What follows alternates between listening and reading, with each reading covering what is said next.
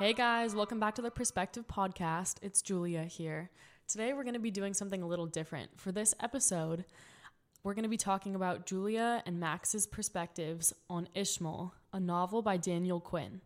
Today we're going to be exploring our reactions, emotions, and thoughts about Ishmael and how we think it will affect our lives after reading the book. Hey guys, it's Max. I'm a freshman at LMU studying film production and history. I'm going to give you a brief summary about Ishmael for those of you who have not read the book.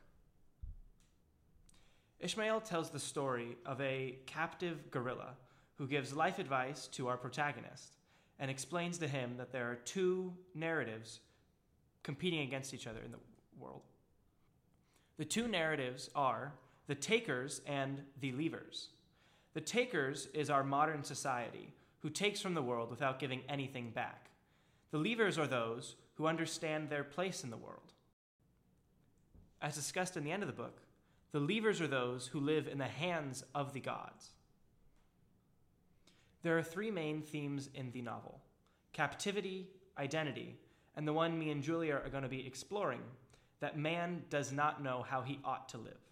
And obviously the three major themes have equal importance in the novel, but to Max and I, the main theme of man not knowing how to live is most important because according to Ishmael in the novel, we're in the sixth major extinction right now. In an environmental stance, things in the world are really horrible.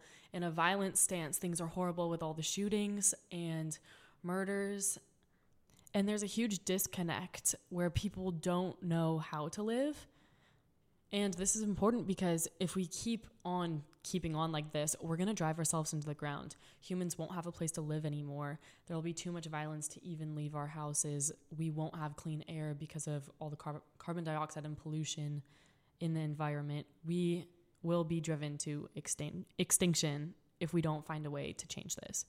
Max and I both have a very specific common characteristic and belief between us. We're both Christian, and we're raised Christian our entire lives, and we want to put a religious aspect on our perspective of this book. So this is Julia and Max's perspective on Ishmael. So in the novel, a big theme is mother culture, this underlying inherent sense that all humans have, or at least all takers have, of how the world is supposed to work. There's a quote on page 61 that states, "When man appeared, creation came to an end because its objective had been reached." Reaction to these two things, mother culture and the fact that creation was made for man, kind of rest on the edge of both being Christian and as a scholar. What mother culture represents is this idea that humans are meant to take over the world, hence the term takers. That humans are meant to be in control of the world and not live in harmony with it. There's this underlying sense that I see very apparent in our culture that humans are meant to control our food supply enough that we are able to not be subject to the will of the gods anymore. This idea of freedom, that we can be our own God, seems very apparent both in the taker culture and in the society that I see around us. My next thought revolves around creation coming to an end after man appearing, and as a Christian reacting to that. While in the Christian doctrine, it is still coherent that creation ended once man appeared, man was never called to destroy the world. It was never called to be a disruption. It was always meant to be a caretaker. In this sense, the Bible encourages us to be a lot more like leavers than it does to be takers. Another quote that really stuck out to me was on page 235, when it talks about takers all believe that however bad things are now, they're still infinitely preferable to what came before. This shows a lack of human understanding of why we were created and what our purpose is. The Bible is very clear that we are all meant to serve God and love others. But in our modern day culture, what we're all told to do is take and take and take and consume, with no idea of leaving anything for the next generation. This also connects to the overall theme of man not knowing what he ought to do and needing inspiration from outside sources in order to save the world. So Julia, what are your thoughts on this? Yeah, Max, I totally agree with you. And going back to the first quote, that after man was created, all of creation came to an end, I actually agree with that and go against what Ishmael said, because I think that each new discovery is only being discovered because we didn't know it existed before. I don't necessarily think that each thing is just spawning into existence and that it's being created at the moment that we're discovering it. It's only just being known to us, but it doesn't mean that it's being formed at that moment. And I think that obviously things are going to evolve and change, but at this point that there's not really going to be any new spawns of random creatures or organisms. So I actually believe that quote and go against what Ishmael says. So as Christians, it's true that creation came to an end when man appeared. What's not true is how our society interpreted it. Our society tells us that taking and self-centered actions are what's necessary in order to fulfill man's destiny. What God says is that we should all focus on loving and serving others. So in this sense, man was created at the end of creation in order to oversee and leave things for the next generation and for the world. It was never meant to destroy it. And initial emotions with this topic, it's really hard as a person, not even just as a Christian, but as a person in general, to see so many takers when morally, to me, I feel like the right thing to do is to serve others. And it's not to be a taker.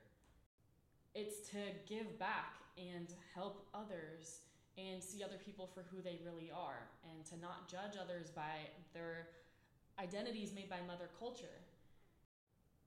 Because by doing all these things, this is how you become fulfilled yourself. And I agree with Ishmael that we shouldn't be takers, that that's not the way to live. And that we should leave things and give back and not take more than what we ought to. One of my emotional reactions came when I read a quote on page 256, when Ishmael explains that to enact a story is to live so as to make it come true. For me, this elicited a strong emotional reaction as I see around me in the world every day, people wanting to gain their own success regardless of how other people feel, of how it affects others, or the consequences globally as well. And that's true. People are so cutthroat that they'll do anything and even sacrifice moral constructs and concepts in order to gain what they think is right for them to succeed and to get to that next level. They envision the story that they want to come true of them finding great success in this prison that is taker culture. And so it comes true, and they step on the backs and they destroy our world because humans don't understand what purpose we were created for. So then what purpose do you think we were created for? How do we go forth in fixing that? And what do you think is the first step for that? I think the first step in changing the world is first changing our own lives and taking a deep dive into our inner self and trying to figure out where in our life are we enacting taker culture improperly, or where we have a story that we hope to come true that we don't actually understand the full consequences of. I totally agree, and I think it's the conscious realization that you are taking, because I feel like before this book, I never realized how much maybe I was taking from the world, even in the smallest ways. Like always wanting maybe the next iPhone. There's so many small ways that I am taking and taking away from the world that by reading this book, it even helped me to realize. But it's so much more than that. It's the conscious practice of giving back and saying, I don't need that. What I have is enough. I think there's a big gap in taker culture to give back and be satisfied. There's this idea of never-ending consumption will make you happier, and that the new iPhone will make you happier, that a nicer car will make you happier, that $100,000 more will make you happier, and it will make you more fulfilled. Mother culture has told us that this idea of what humans ought to do is endlessly pursue consumption. And what this leads to is we're trapped on this treadmill that we can't get off of, where we're running after things that don't matter, and it leaves us feeling empty, it leaves us destroying the world, and it leaves us not sure what we should do with our lives. And obviously this is an issue because when we don't live at the mercy of the world, there isn't an endless supply of quantity of goods that we need to survive. That when we're still consuming and still adding more. And in Ishmael, I know it talked about how when more food is made each year, it's only adding to our population growth. So things are only getting worse. There's no way to make them better unless we make that specific change that Ishmael's talking about. And by becoming leavers, we can actually save the world. So my emotional reaction to hearing all of this is definitely fearful, because then what comes of the world if people don't accept the leaver solution and the leaver identity that is the only thing that's going to save us? Then what? Do we just drive us into our own extinction? Because I feel like that would be pretty foolish. But also then what are the odds that every single person on earth is convinced of this method to save us? Because I don't think those odds are very high either. So after reading the whole book, I'm very fearful for the future of the world and scared of what is to come. And even though it won't affect me directly, it's still future generations, and each generation to the next is being affected a little more each time. And there also is a big truth in the fact that giving back also makes you fulfilled. So when you focus on that and lead with that instead of taking, there's two ways to find happiness. And personally, I don't even find happiness in the sense of material items. The only thing I feel fulfilled with is serving and giving back. So half of that to me doesn't make sense, just because I don't really experience the material happiness that a lot of society claims to feel. Yeah, I know what you're saying. I think there's this idea that humans inherently deserve something. And so I think what Daniel Quinn did a very interesting job of was making Ishmael a gorilla, a animal that is often seen as less intelligent, a close relative to humans, but still inferior, and placing him with all the wisdom in this book. And so it forces the reader to understand an inherent humility that we all have to take in order to understand our problems before going out to fix the world.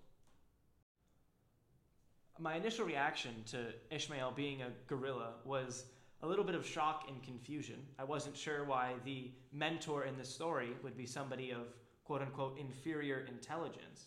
But as I continued to read, I realized that the purpose this was serving was that humans need to look to nature and need to look in history and need to look outside of themselves in order to understand what they ought to do. Because we've been searching in ourselves to make ourselves our own gods for purpose, for meaning, for power, for satisfaction, and we haven't found that yet.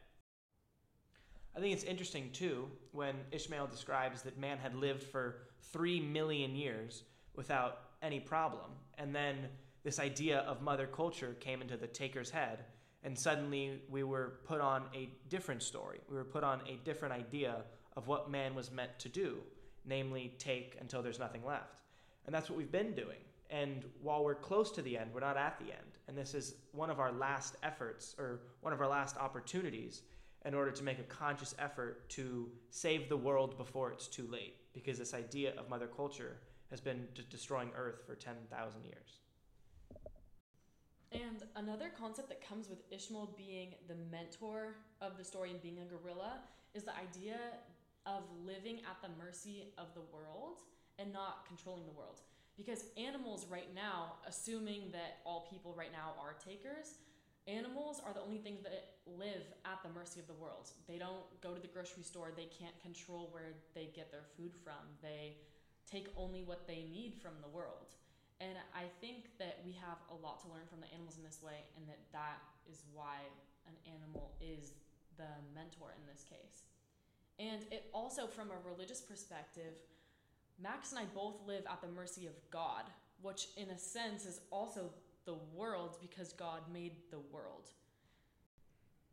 I think one of the themes that surprised me in how closely it related to Christianity from this atheistic perspective is that it says that you are not your own God.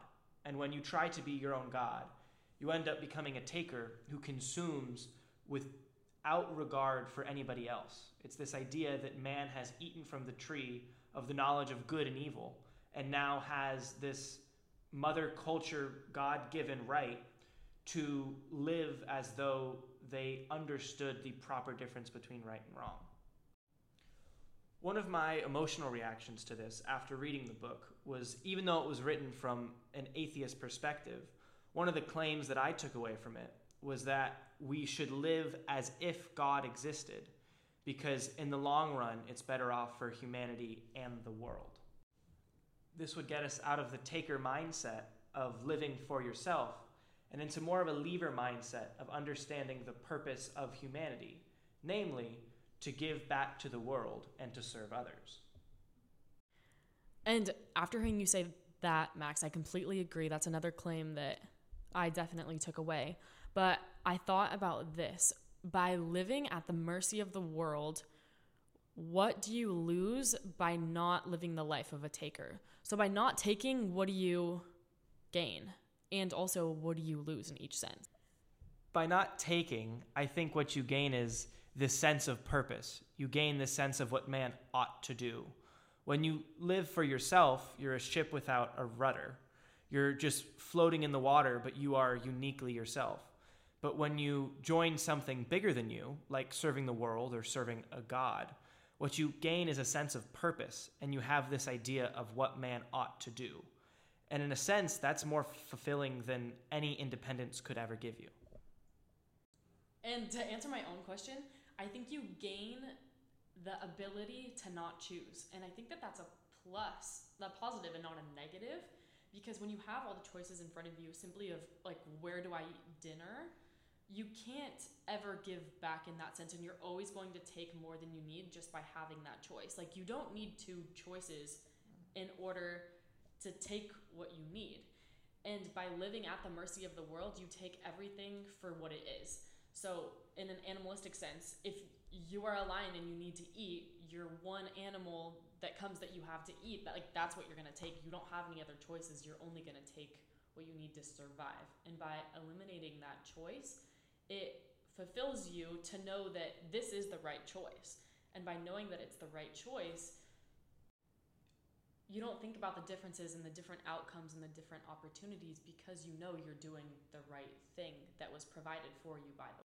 I think that's very true of lever culture, in the sense of when an antelope comes, that's our antelope. If we don't have an antelope, then we'll have a rabbit. And it's content, and it appreciates the differences. In taker culture, it divides us further by race, by class, by gender, and it makes our differences issues, and it makes them problematic. And I think this is why in taker culture, there's so much division and there's so much conflict, because any difference is seen as some sort of inferiority, because taker culture is so focused on comparison between good and evil, because man is able to determine the better between right and wrong. And I think lever culture unites everyone, that when everyone is given the same opportunity by the world, in the sense that everyone is going to survive and is going to be given that chance and that option without any other choices, it equalizes everyone. It brings everyone to the same playing field and stops that division that our world really is feeling today.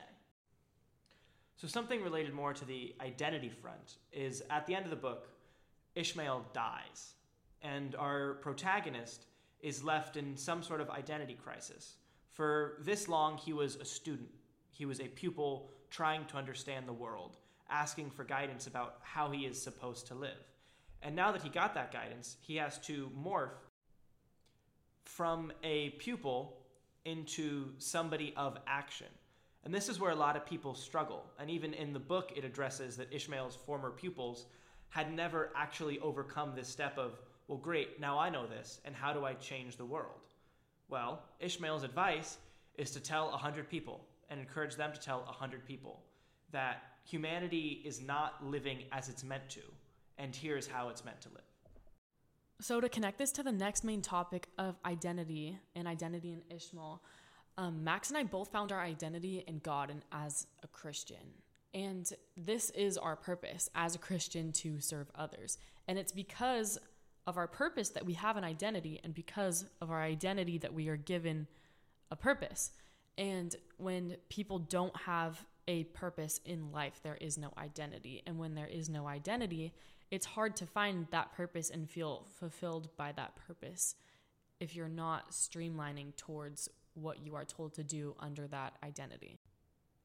I think often in our world right now, we have identity in things that aren't purpose. We have identity as conservative or liberal.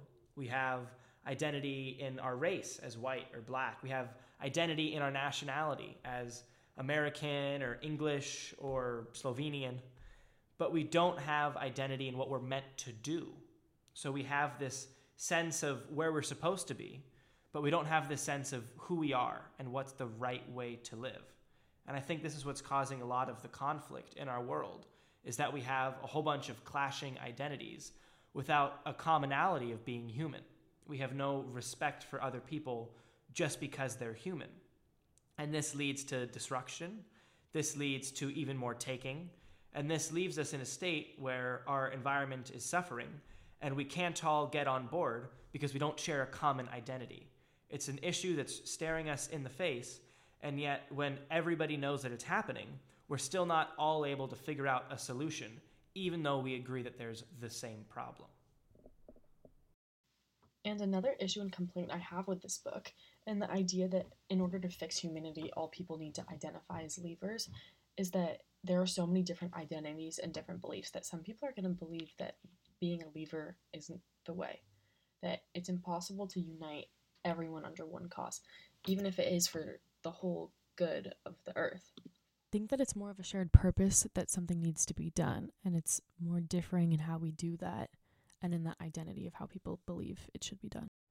And because we have different purposes because of our identities, it's hard for us to figure out the problem, and it's because of all the different purposes that causes us to have trouble to figure out the problem. And Ishmael also tells us that identities are forced upon people. And when they're forced upon people, it makes these people captives because they can't form their own identities. And my initial reaction to this was, wow, what identities are forced on me? What is holding me captive? And a couple that I thought of are what mother culture says about Christians. That because I'm a Christian, I hate gay people. That because I'm a Christian, I can't have fun. That because I'm a Christian, I'm a Republican, and that so I'm a woman, I'm weaker. And in my place in life right now as a college student that's a freshman that's just starting this new chapter, this identity and the idea that one should break free of these captivities to form their own identities really resonated with me.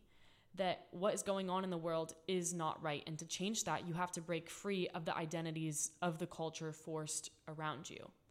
And Max and I are in this perfect place to do so. We're coming to college where practically no one knows us. We can be whoever we want to be. We can create whatever image we want for ourselves. And that's also the same as what the world needs to do. It needs to break free of the captivity of the idea that material can bring you happiness, that by taking more, you are better off. And it needs to create a new identity that what you have is enough and that you don't need more than only what you innately need to survive. I think as a history major, I often try to relate things to the past, and this idea of mother culture forcing names and stereotypes upon people is very prevalent, and you can see it in this taker history. Think of, for the longest time, being black was synonymous with being enslaved. Think about indigenous peoples and how they were referred to as wild and unrestrained and uncivilized without ever taking a chance to understand what their culture is. And in the novel, this is related to Ishmael, as he is a gorilla, and he is described as wild and dangerous without ever actually knowing what his purpose and perspective on Earth is. Taker culture is very sensitive to any disagreement.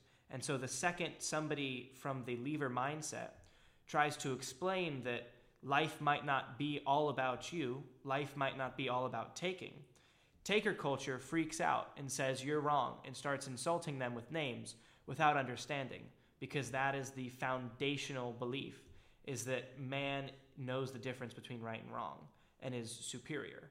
And any disagreement with that is seen as a vital attack on what the takers believe. Right? Because there's this idea that every civilized entity understands that taking is a good thing. A part that really surprised me in the novel when I thought about it is every alien civilization is a taker. Every alien civilization in fiction is seen from the same mindset of how we see ourselves, as intelligent beings trying to live a better life by taking over the world instead of living in harmony with the world. And when I realized that, I realized how prevalent taker culture is in our society. That even in fiction, we can't imagine a fictional world where the levers could be correct. A fictional world in where living in harmony with the world is better than living for yourself. And also in the novel, Daniel Quinn talked about how indigenous people long ago, they were all levers. And when one tribe crossed another tribe's boundary, the tribe whose boundary they crossed, they would come and attack them. And that there were consequences for taking more than you need. But the takers see this and they say that when you take more than you need, it's good because you're depending upon yourself for success and to gain more. But this is wrong because people are supposed to live in harmony with it, not to destroy what was already created. I think one of the things that really challenged me about Ishmael was this idea of mother culture and how it ties into our identity. In the novel, it explains that humans were corrupted when they listened to mother culture. And that's why if we choose to not live in a taker mindset and we go back to understanding our place in the world, that we'll be better off. What I didn't understand was this idea of humans being corrupted by mother culture because I didn't know where it came from. I wasn't sure where mother culture was established from the beginning of time and it's some sort of heavenly deity, or it was created by humans. And if mother culture is corruptive and it was created by humans, well, then humans are actually the cause of their own corruption. And if humans created something that corrupts themselves, well, then they were inherently corrupt from the beginning. And it's something that I've been wrestling with and trying to understand of how humans also try to self-define their place in the world instead of allowing other people and a guiding purpose in life create their identity. I think when we live too closely with mother culture, we get tied into this idea of being superior just because we're human, of being the point of creation just because this is who we are. I completely agree. And I also feel like when the takers are attacked by other perspectives, they suppress the levers even more. Take, for example, the Spanish coming and conquering all of California. When their religion of Catholicism was attacked, they forced it upon the indigenous people that were there, who were the levers, and the Spanish were the takers. They take even more than they should and force their ideals upon others and force the identities upon others. It's also interesting that in chapter 9, Ishmael does not appear on the other side of the glass. That Ishmael and the protagonist are of equal place in their role of the story. That once the protagonist gets to a certain point of understanding that there is an unspoken law that you should not take more than what you need, and that there is a way that you can live without becoming extinct, that Ishmael becomes equal with the protagonist. That there isn't that boundary or that border that separates them anymore. And I think this conveys that once you understand that there's a way for humans to not become extinct, that you switch from a taker to the lever. That once that understanding is met and once you understand what your next steps are to do that, that's when the switch occurs and that's when everything is equalized. I think thematically, too, this idea of him being right beside Ishmael, right beside our protagonist, and not on the other side of the glass, also connects to this idea of living in harmony with others, right? Like when a lion is full, the gazelles are not afraid of the lion because at that time it is not its time to die. And so I think it is very symbolic of what Ishmael is trying to convey to the protagonist and the readers, in that we are not meant to live in fear or in competition, but rather live with and for others. And this idea of living with and for others is a very Christian idea, and a very Christian-oriented mindset and purpose in life, to live and your only purpose in life is to serve and help others. And I think it's interesting that this has been lost in our society. At least it's been drifting away. And Ishmael is reverting us back to this idea of living in communities, with communities, for communities, and that when we start living for ourselves, when we live as a community of one, we create this space where it's hard for us to fully comprehend other people and fully comprehend our impact on the world, because we've been living in such a self-centered mindset. But when we live in communities, we feel and we appreciate and we understand as a part of the community. So what affects the community affects us. And so we've become so individualized that we've lost this idea of humanity.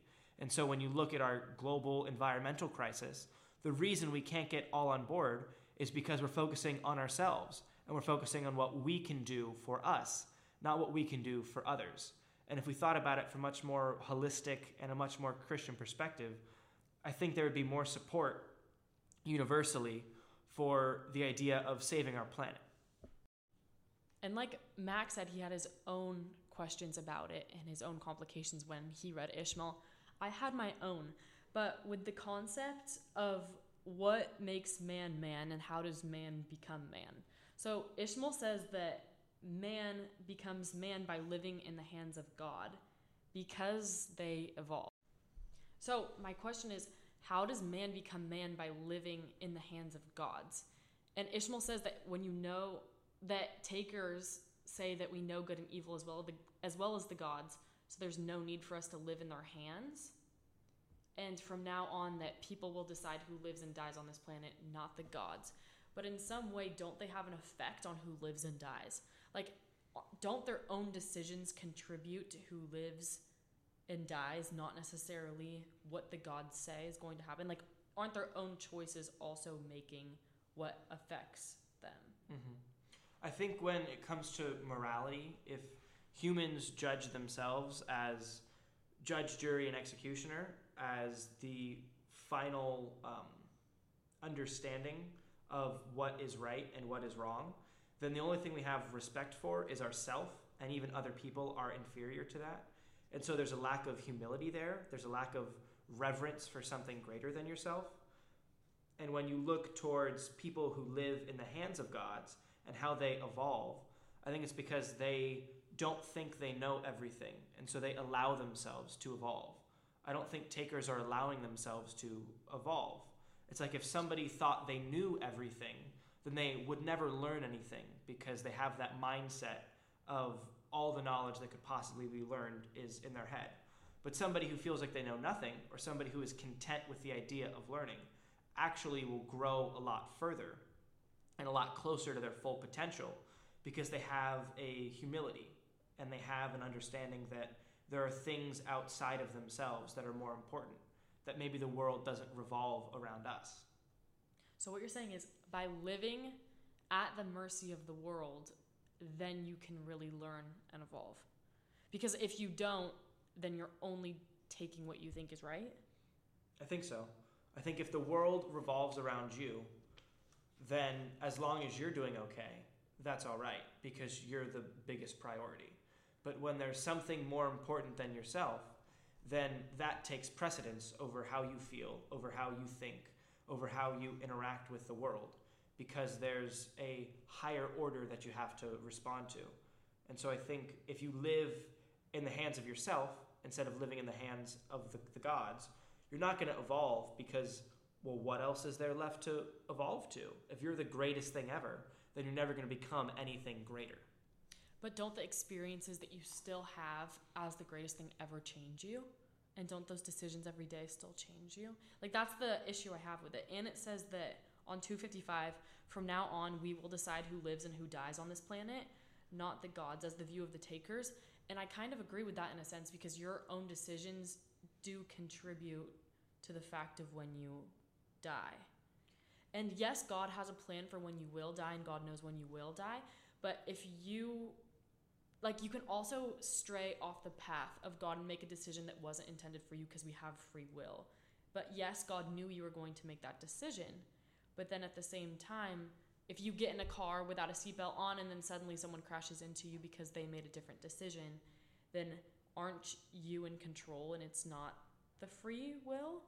I think that's where the flaw in the mother culture concept is that we still live subject to the world. And the only way that humans are going to fully actualize as humans, as it talks about in the book, is fully controlling the world, where there's no more weather storms, there's nothing to fear outside, because humans are fully in control. But we're not. We're still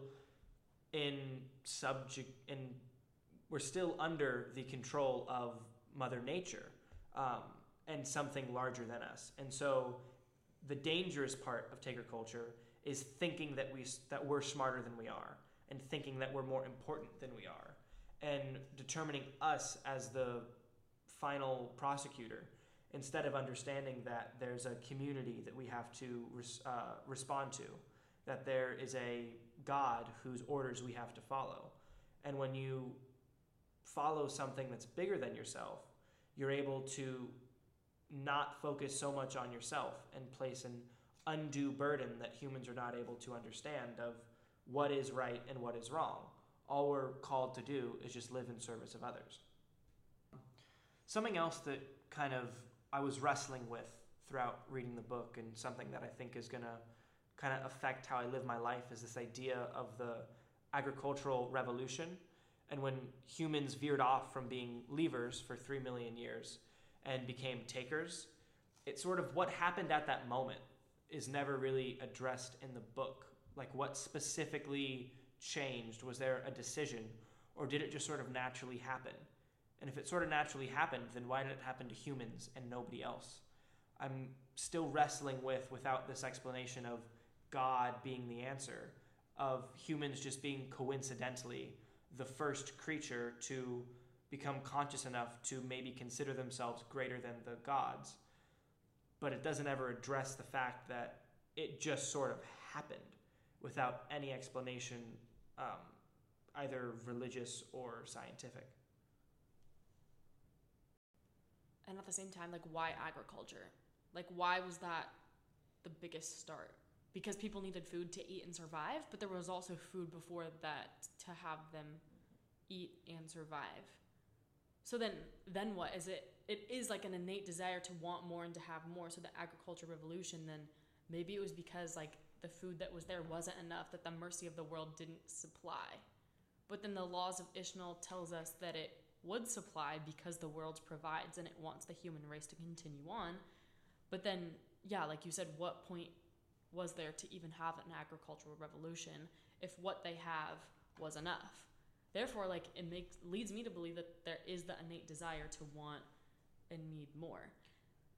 Yeah, because if there wasn't a taker culture already within humans innately somehow, if it didn't exist before the agricultural revolution, well, then there would be no point to have an agricultural revolution, because that thought would be so foreign to the minds of the leavers, just as it is when Ishmael and our narrator kind of have the little role-playing game. So I think it's very interesting to just kind of think about the purpose of the agricultural revolution. If humans had never thought in 3 million years before that they were better than the gods, what changed? Did they just happen to stumble upon making corn, and all of a sudden you're like, all right, this fixes everything. Now we can finally fulfill our true purpose. It wasn't 3 million years of trial and error trying to figure out how to succeed at the agricultural revolution. It just happened one day. And why it happened one day without a religious explanation is something I'm still wrestling with in the book. And on page 262, I'm really struggling with the idea of the taker culture being innately in us. And on 262, it's explaining what leavers want. And it says people need something positive to work for. They need a vision of something. And they're talking about the vision of fixing the world. And so they're still wanting more. They're still wanting to work for something. And it says they need So it's still that taker mentality of needing something more and needing to fix something and always having that is ingrained in the lever culture.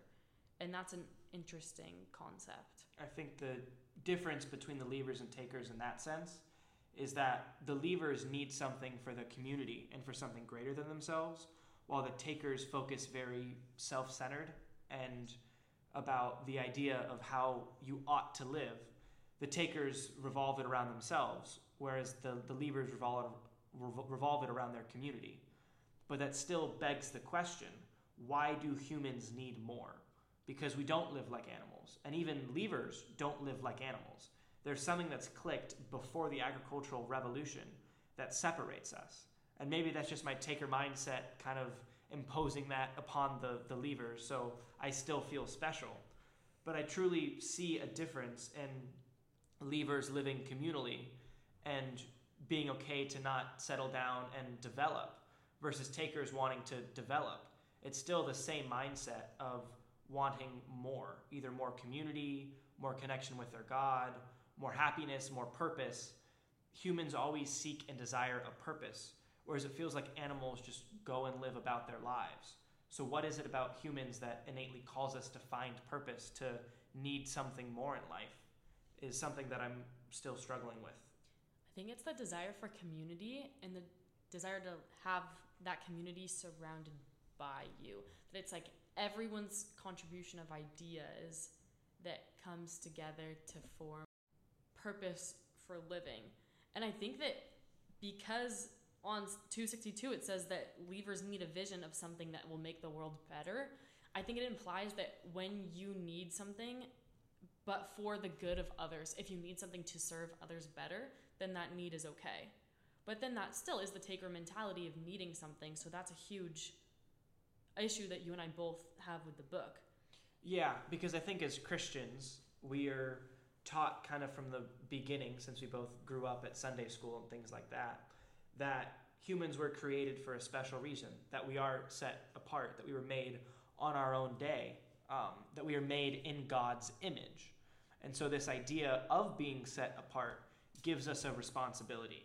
And when you have responsibility, I think that's what drives you toward purpose, and that's what drives you toward trying to live a life of meaning and live a good, well-lived life of and for others, is that we're not just floating around, we're not just experiencing life. We're called to be doing something for others. And it's something like, I think you're talking about. As Christians, it's an issue I have with the book, is that it doesn't ever explain why humans still need something, or why even leavers need a purpose. It's not like they just exist. They just find their purpose outside of themselves, whereas takers focus very much on the individual. Then is it the identity? Because with the purpose, you have an identity.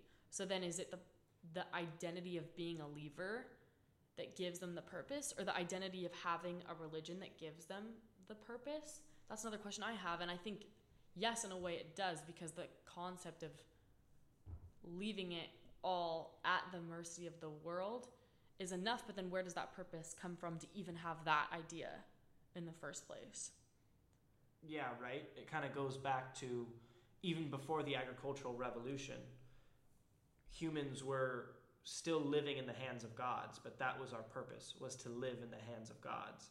It wasn't like we were just existing, because if we were just existing, then there's no possibility for us to become takers, because it's not in our nature at all.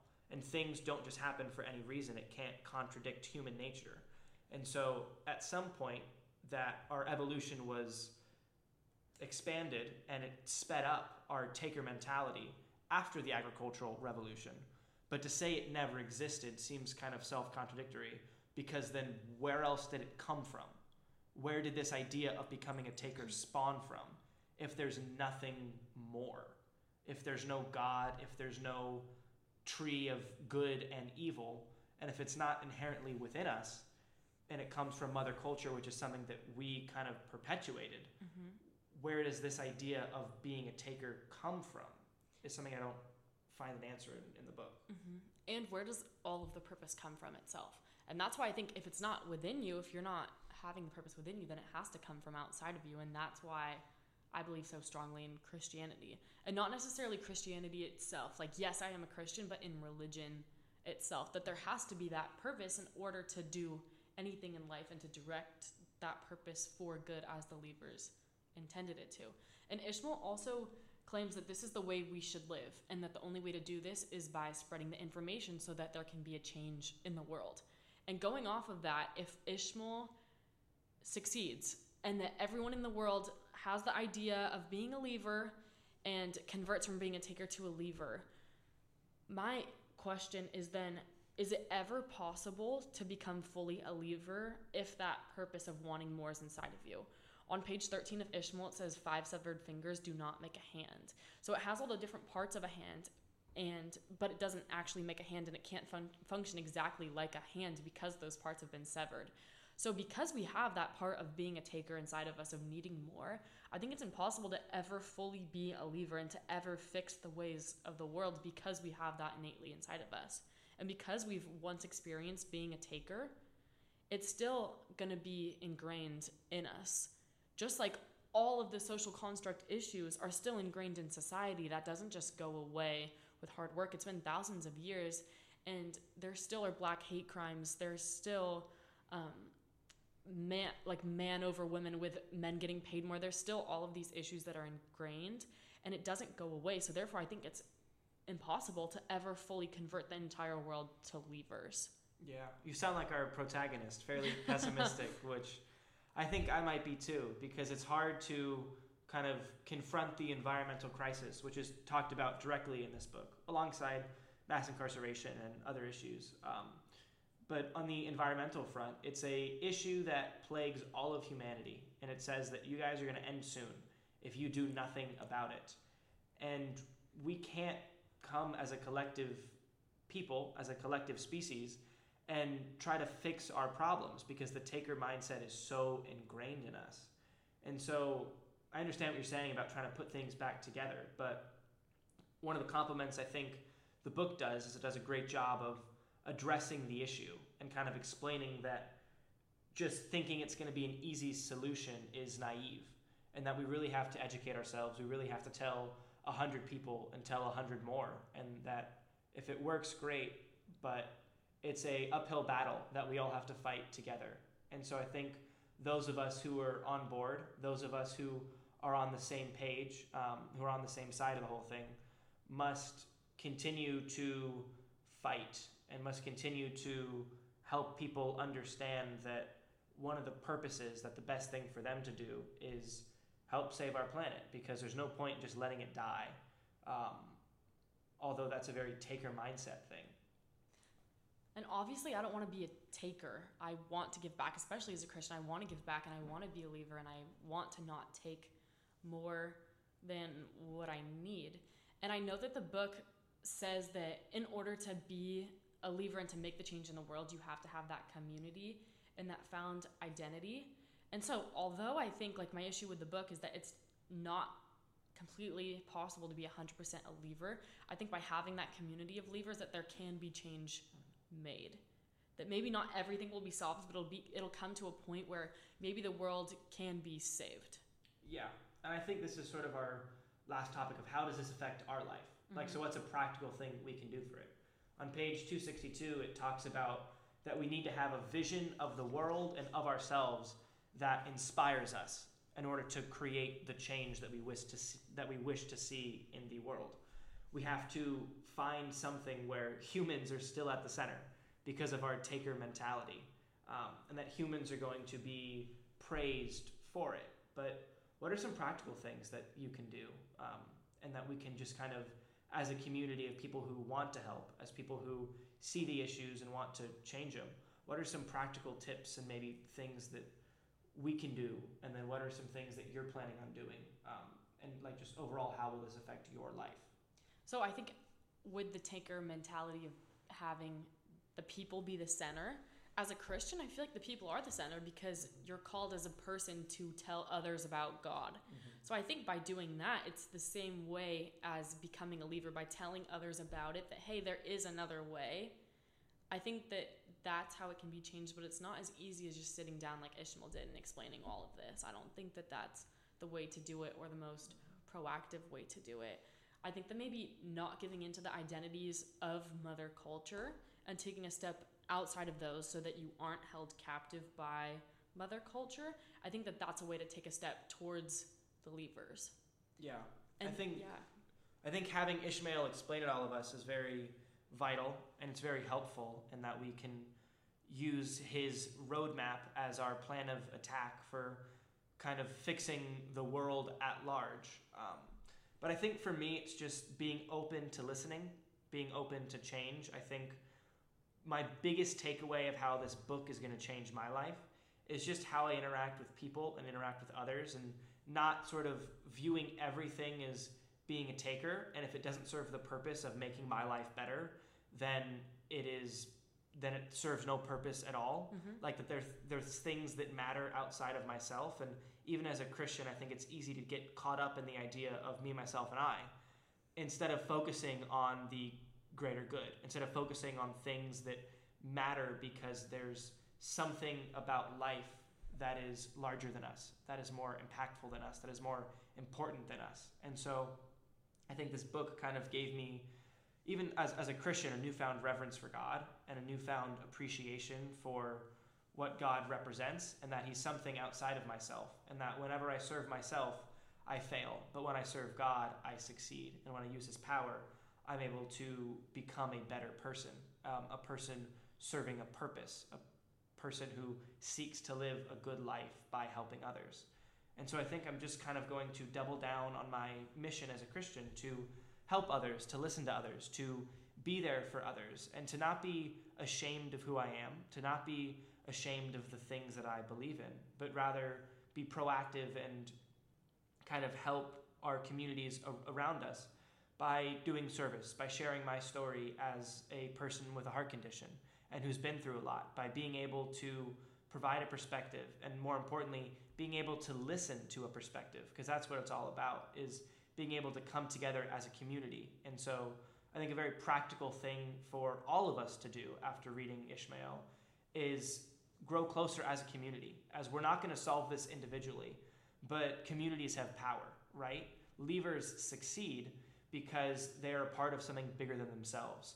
And so get this selfish arrogance out of my head and put myself into a community that helps me become a better person, that is driven toward something more. So whether it is a community at school, a community at my church, a community that I want to create, something needs to be done in my life where I look and want to be around others in order to make my life better, instead of trying to use others and manipulate them for my own purposes.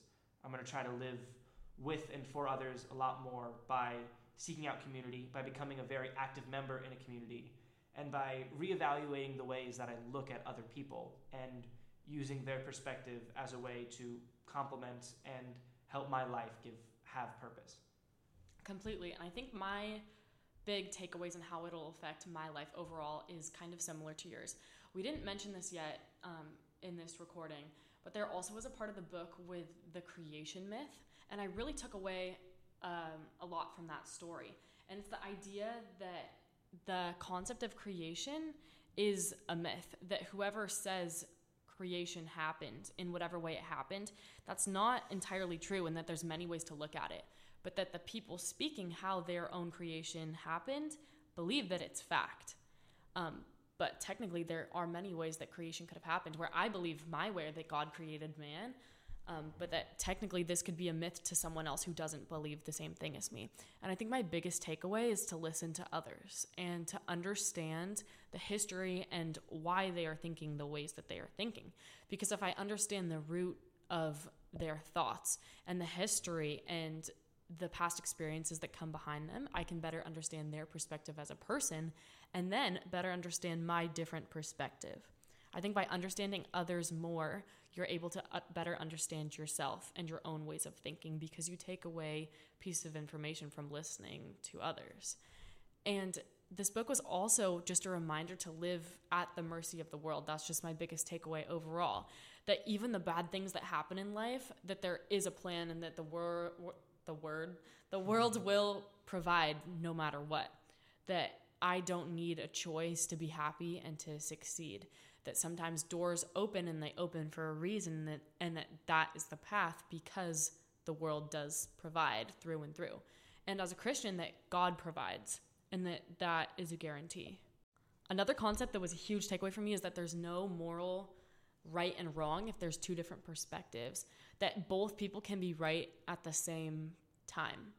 And this comes kind of from the idea of the creation myth again, that there isn't answers for everything, and that's okay. That because by living at the mercy of the world, the answers will be provided, and that sometimes you don't even need the answers, that you're still going to live and you can still carry on your life without the answers. And I don't know if that's necessarily a good thing, because I want answers and I'm curious and I always want to learn more, but that's not always how the world works. That it's impossible to know the real reason why the universe was created. But sometimes we don't need to know. But I would love to know, but it's definitely an internal struggle that this book has made me realize. Yeah. And this is something that the book didn't set out to prove, and so I'm not going to criticize it for it. But it doesn't explain why being a taker is bad. It just sort of assumes that we have that inherent understanding from somewhere, and that mother culture whispers negative things into our ear like the devil on our shoulder. But it doesn't explain why that's bad, why there's something about it that I think everybody reading the book can be like, oh yeah, I see that our planet's struggling right now. I see that we've been terrible to each other throughout history. I see that we are very intolerant on the whole, and that's a terrible thing. But it doesn't explain why that's a terrible thing.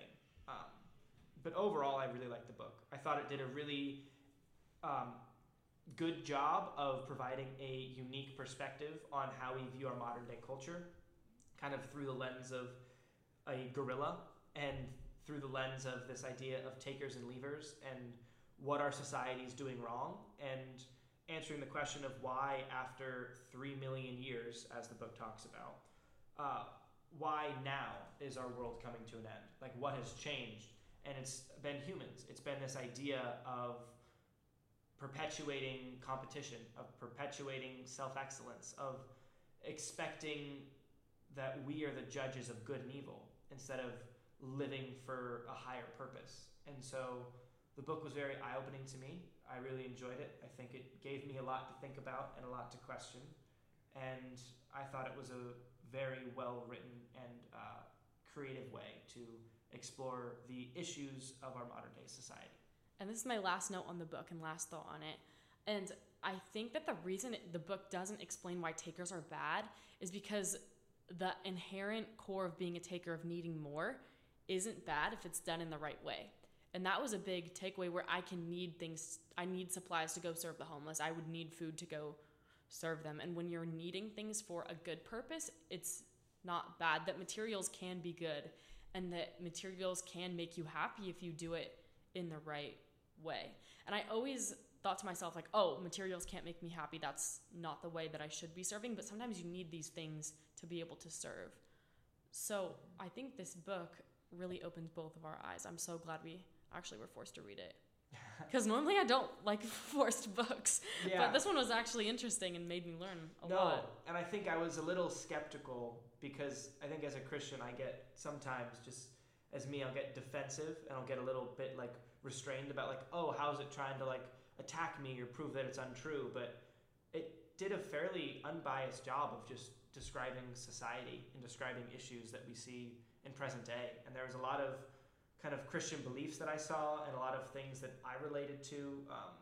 And I was just surprised at how well done it was. And I really enjoyed its perspective on just everything and how creative it was, and mother culture. And it's definitely something that I'll be rereading in the future and thinking more about. Completely. And I thought it was interesting how, from an atheist perspective, religion is still prevalent. Mm-hmm. How you have to have something greater than yourself to exist. Yeah. And I completely love that, because I definitely get defensive and have a fear of talking about Christianity when these concepts are being brought up.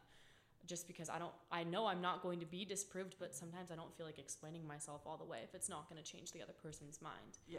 But this book definitely gave us both grounds and affirmed religion in both of our lives. Yeah. And there's things that sometimes when religion's attacked, it's because we're both imperfect and we both don't know everything. That sometimes we're not wrong, we just don't know why we're right. But this book did a really good job of just kind of respecting religion for what it was and not poking fun at it, and just sort of taking like, hey, there's this humanity issue that we have to solve. There's this humanity problem. And I really appreciated that about the book. And Daniel Quinn, as an author, does a really good job of just saying, hey, here's a problem, and it takes a community to solve it. And so I'm not going to ostracise anybody because we're all in this together. And it was a really nice mindset, and it set a really nice tone for hopefully some change in the future. And I'm so glad that we were able to talk about both of our issues with the book and actually have a real genuine conversation about it. Because I feel like this conversation has helped me understand the book better and understand what to do with my life better. I totally agree. So thank you for joining me on the podcast. I hope you guys have a great week, and don't forget to live a life of love. Bye.